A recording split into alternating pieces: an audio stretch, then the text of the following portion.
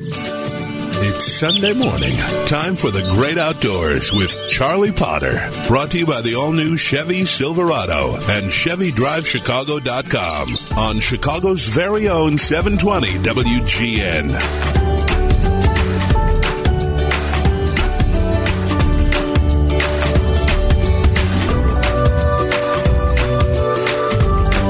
Good morning. Welcome to the Great Outdoors Show. Charlie Potter, your host here on WGN Radio. Thank you for joining me this February morning, wherever you're listening, whether you're listening in Canada, down in the Gulf of Mexico, or, goodness sakes, there's a lot of ice in the southeast, and I know we have a pretty big following there as well. My guest this morning is an individual who's been on the air before. He is, frankly, the leading media expert on the outdoors, a contributor to Forbes, Chris Dorsey of Denver, Colorado, who has contributed enormously to the dialogue of conservation and hunting and fishing and the role that the sporting industry has played in advancing conservation causes worldwide. And he also is the executive producer of this highly acclaimed IMAX movie, which we're going to talk about, Wings Over Water. Chris, thank you for joining me this morning. And I have to ask you, the last piece you wrote in Forbes about Africa and what the Parliament in Great Britain is trying to do had me think that we ought to get on the air to talk about, frankly, some of the most bizarre political initiatives to hurt conservation at a time when the world is focused on so many other things. So we're going to end up in Colorado, which I guess is following the suit of the Parliament in Great Britain, but you've spent, I think you've been to Africa. Well, you've been to Africa more than anybody I know. I've lost track of how many times. You and I had the pleasure of being there together. What is going on in England, and why is this a threat to, frankly, wildlife management across Africa? Well, Charlie, always good to be with you. The story is really kind of amazing and appalling at the same time, but essentially what's going on now is there's a bill before the Parliament in the UK to ban the importation of, I think it's now up to 1,000 different species of animals. So basically ending international hunting whatsoever. And the problem with that on the surface is to the average person of the UK, the average person around the world, that might seem like a good conservation move, that somehow this is going to save elephants, it's going to save rhinos from being poached, et cetera. But quite frankly, it's going to have just the opposite impact, and there's been now, I think, about 100 different of the leading scientists in the world from the UK and other sources. I think 50 are at the doctorate level, and several from Oxford University that have looked at this kind of 360 and said, this is a disaster. You know, the worst thing you could do is stop the international hunters from going to Africa, in this case, and hunting, spending money, creating an economic incentive to keep those species around. If you don't do that, if there is no value to the wildlife in Africa, what happens is they get snared, they get shot, they get poisoned, and they're taken off the land. And we've seen that many, many times in Africa when they've tried hunting bans in the past. Kind of most famously in 1973, Dr. Richard Leakey in Kenya stopped all elephant hunting in Kenya, and he celebrated that by burning ivory stocks, and all the media outlets around the world were there to film it, broadcast from London to New York and all points in between.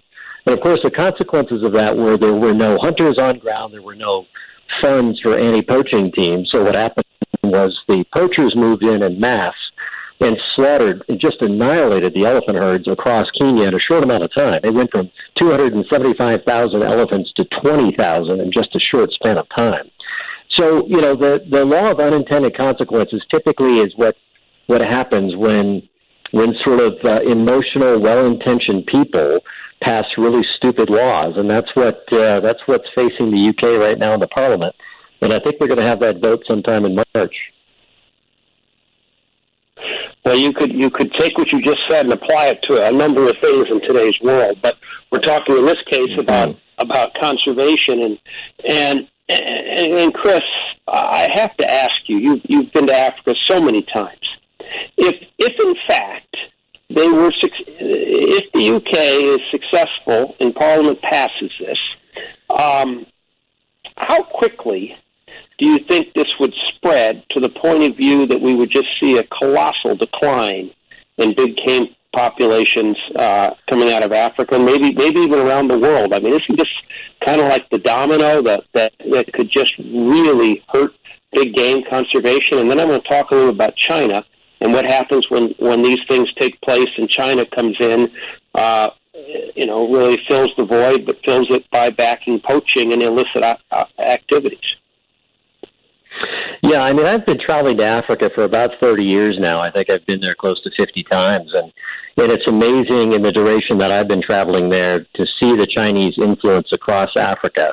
And again, they're consuming vast amounts of resources, and wildlife being one of them. But what happens if the UK ban were to spread, say, to the United States, and then there really is no international hunting happening. There is no financial incentive anymore to have any poaching teams and operators on ground throughout Africa. What happens then is the Southeast Asian syndicates move in. They slaughter the animals en masse. There is always a market in Asia for every illicit animal part, from rhino and elephant ivory to gorilla hands and tiger claws and bear gallbladders and pangolins, etc. I mean, it's just almost no end to the insatiable appetite for bizarre and gruesome animal parts going into Southeast Asia. So that really opens the door, and I read about this in the Forbes piece. The economic impact would be, if you create a vacuum, an economic vacuum in Africa, the Chinese are always there to fill that void. And that's exactly what's going on in places where they've stopped hunting. And interestingly, the countries that have well-regulated hunting have the highest populations of almost all species, including elephants. So, I mean, the facts are clear. The facts are obvious. And so if you can look at the people, the animal rights people, or even the people in between, the people that really don't have an opinion, simply are ignorant on the issue, and say, look, can we just agree that we both want more wildlife? If we can get that far, then tell me what your solution is, animal rights activists, to have more animals. And I'll tell you what mine is. The difference is mine has worked. Hunting and conservation, one and the same, has worked throughout Africa for a long, long time. On the other hand, stopping hunting has not worked. It's had a backfire reaction to the reality on ground. And I think it's just time that we tell that story. We have to tell that story across the globe and put these people back in a box, because they just don't make any sense. Well, it makes me think of the Safari Club International, a very, very esteemed group which has led, well, for as long as I can remember, has led the discussion you're talking about and has provided so much economic resource to Africa to enable big game populations to continue. And when you and I were in Africa pre-COVID a few years ago, I mean, we saw firsthand the results of when communities are supported by the sporting community. They provide the economic resources that protect the animals. And I guess a friend of mine said it best. In order for all of these animals to live, a few are not going to. But it enables all of them to live, versus this approach of we stop all hunting and everything will be fine. And I just, before we go to the break, you touched on China. And I don't think that people really understand, Chris, the extent to which poaching moves in and people are bribed once there is no economic reason to have animals protected. I don't think they understand that. Worldwide, they don't understand. How do we tell this story? Well, they certainly don't understand that, and I think something that SCI has very smartly focused on is let's ask the people that live among the animals what they think and the future that they see to live with these animals, to benefit from those animals and from hunting, the revenue, the meat, etc. And that's exactly what's been missing from the animal rights campaigns in the UK and elsewhere, is they're not talking to the locals. And at the end of the day, without buy-in from the locals, there is no sustainable future for wildlife. There just isn't. And I think Safari Club is very smartly taken a leadership role to say, let's talk to the people that live with the animals and find a solution with them to go forward. And that really is the only sustainable way to move forward. So I give them a lot of credit for that.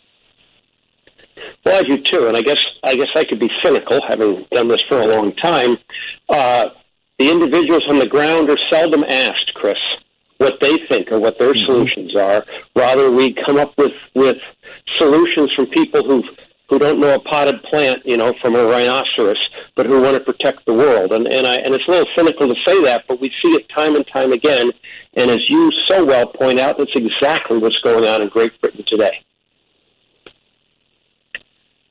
Yeah, no, exactly. It's been kind of shocking to see the disregard that the Brits and the animal rights groups in Britain have had for the locals in Africa. I mean, it's just, can you imagine the Africans telling the Prime Minister how to run his affairs in London, and the reaction that you would get in Downing Street, et cetera? So, yeah.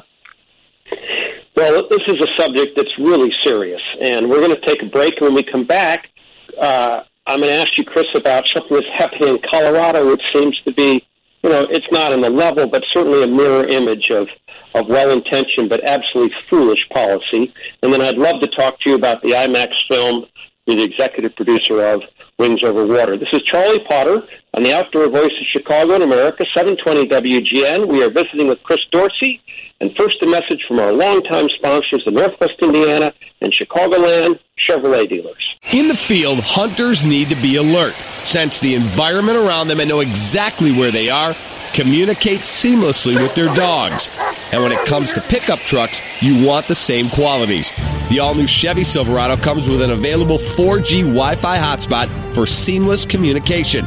It's designed to handle the toughest loads with advanced trailering technology, tough on the road and off. And the all-new design gives you more cargo space than the competition. Chevy Silverado is the most dependable, longest-lasting, full-size pickup on the road. Plus, there's never been a better time to see your local Chevy dealer about the Big Fix lease. It's an amazing lease deal that can lower your monthly payments and give you more Chevy, all for less money. That's a treasure hunt. So head to your Chicagoland and Northwest Indiana Chevy dealer or go to ChevyDriveChicago.com and see why Chevy is the #1 best-selling brand in Chicagoland, now 8 years running. It's Charlie Potter and the Great Outdoors on Chicago's very own 720 WGN. Welcome back to the Great Outdoors Show. Charlie Potter, your host here on WGN Radio, and our guest this morning is Chris Dorsey, who, if you're just joining us, he arguably is the world's top communicator on conservation and natural resource issues, having created, literally at this point, probably some 100 television series on the outdoors. He also is a contributor to Forbes. And we've been talking about Africa, but Chris, I'm going to move you from Africa to Colorado, where we were talking about the United Kingdom and some of the laws they were trying to pass to stop the importation of animals, which would have just a profound impact on Africa. And no sooner do I read that than I read you're writing about Colorado trying to stop mountain lion and bobcat hunting. Colorado, you think about Colorado and you think of the Free West and you think of the Sagebrush, Rebellion and Ronald Reagan and all those things. What has happened? Yeah, we don't have enough time to cover all that for sure. Yeah, look, I mean, Colorado is an amazing state. It's the resources are spectacular. I would argue one of the top outdoor states in the United States. And it's just really sad to see kind of what's going on with ballot box biology out here. And the poor state agency, which is an excellent state agency, Colorado really by any measure, if you know what you're talking about, has a terrific state Parks and Wildlife Agency. And by charter, by mandate, they are given the responsibility to manage wildlife resources in the state of Colorado for the greater good of the population. So what's happened?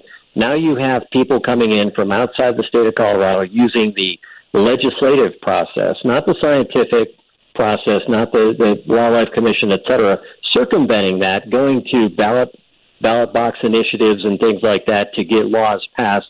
Most recently, wolves introduced into Colorado, and now they want to ban mountain lion hunting and bobcat hunting and trapping as well.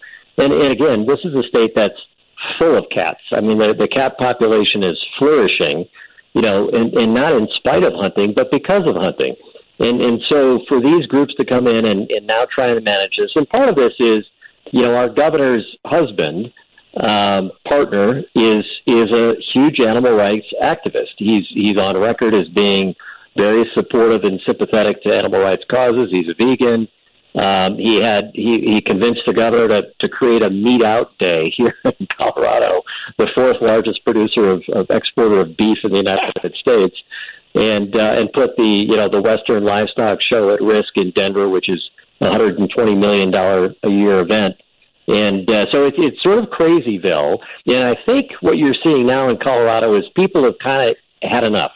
You're starting to see pushback. You're starting to see enough groups in Colorado be disenfranchised by this governor and his administration of the Democrats in the legislature that I think you're going to see something different here. For the first time in a long time, there's a lot of groundswell. I'm picking up a lot of noise. The legislature is getting a lot of noise over this mountain lion issue. Even the Boulder newspaper wrote about how much noise had been created by sportsmen in the state. And it's bigger than that. It's also agriculture, et cetera. So there's all these sort of coalitions, the people coming together who are the enemies of this administration right now, which is a growing list. And they're saying, we've had it, we've had enough. And so we'll see what happens in the next election. But it's shaking out to be something a little bit different than what we thought maybe a year ago. Well, I certainly love your phrase, ballot box biology, and I talk a lot about it in the show over the years. We have professionals. They are trained to manage these resources, and again, their hands are tied, or worse than that, they're totally they're neutered. They can't do anything. And I think about what will happen in Colorado, Chris, if mountain lion hunting and trapping is made illegal. You watch what happens to the elk populations and to the deer populations, and then you watch what happens to the economic impact on towns across the mountains of Colorado, regions of Colorado, when hunters don't come, and you have the vicious circle immediately of no resources to protect animals, and the very animals they thought they were protecting are now being eaten by predators that are out of balance. It just makes no sense. Yeah, and hunting in Colorado is about a $3 billion a year industry. So it's a highly sustainable. Populations are doing very well.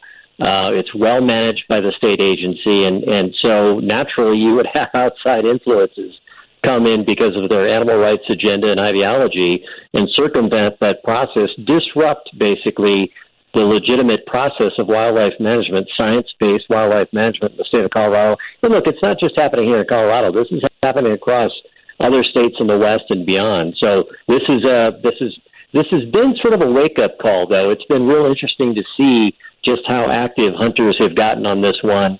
And they're coming together, and I think they're just finally saying enough. And they're not alone. I mean, Ag is saying the same thing. The gun rights people are coming into this fray. So essentially, as you look at this on the political side, you go, all right, how many groups can you disenfranchise in a state before you finally run out of enough votes to win? Well, and I think Polis is rapidly reaching that.